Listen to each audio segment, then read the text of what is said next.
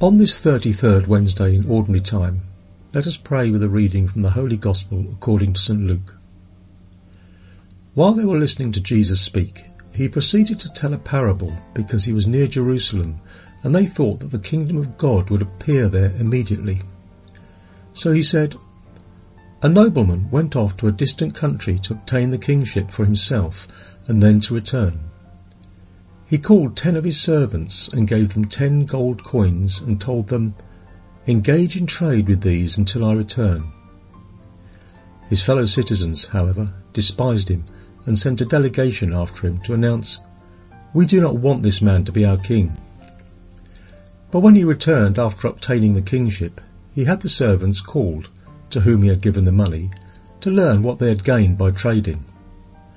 The first came forward and said, 'Sir, your gold coin has earned 10 additional ones.' He replied, 'Well done, good servant.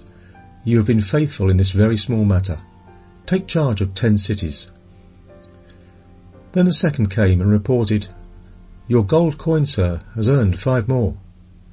And to this servant too he said, 'You take charge of 5 cities.' Then the other servant came and said, 'Sir, here is your gold coin. I kept it stored away in a handkerchief, for I was afraid of you, because you are a demanding person. You take up what you did not lay down, and you harvest what you did not plant.' He said to him, 'With your own words I shall condemn you, you wicked servant. You knew I was a demanding person, taking up what I did not lay down, and harvesting what I did not plant. Why did you not put my money in a bank? Then on my return I would have collected it with interest.' And to those standing by he said, 'Take the gold coin from him, and give it to the servant who has 10. But they said to him, 'Sir, he has 10 gold coins.' I tell you, to everyone who has, more will be given, but from the one who has not, even what he has will be taken away. Now as for those enemies of mine who did not want me as their king, bring them here and slay them before me.' After he had said this, he proceeded on his journey up to Jerusalem." This is the Gospel of the Lord.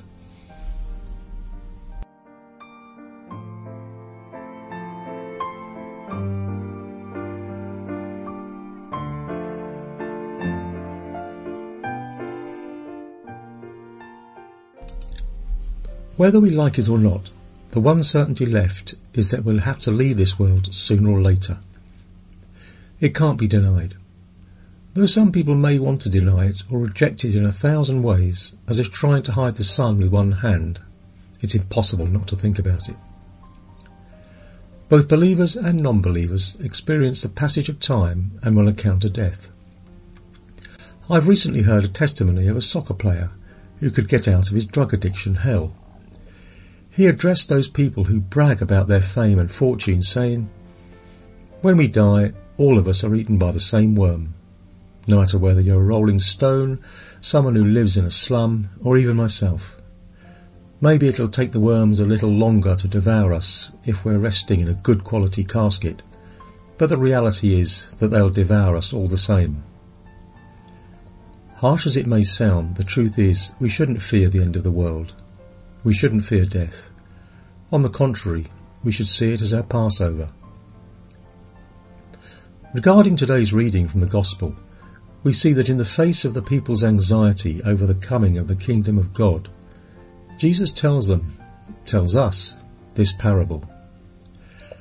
If, in those times, people were anxiously waiting for the power and glory of God to be manifested forever, today we can say the opposite is true. Sometimes we live as if we were anaesthetized. We have many things to do, goals to achieve, and we just move on as if life on earth were eternal. What's wonderful and definitive seems to be here.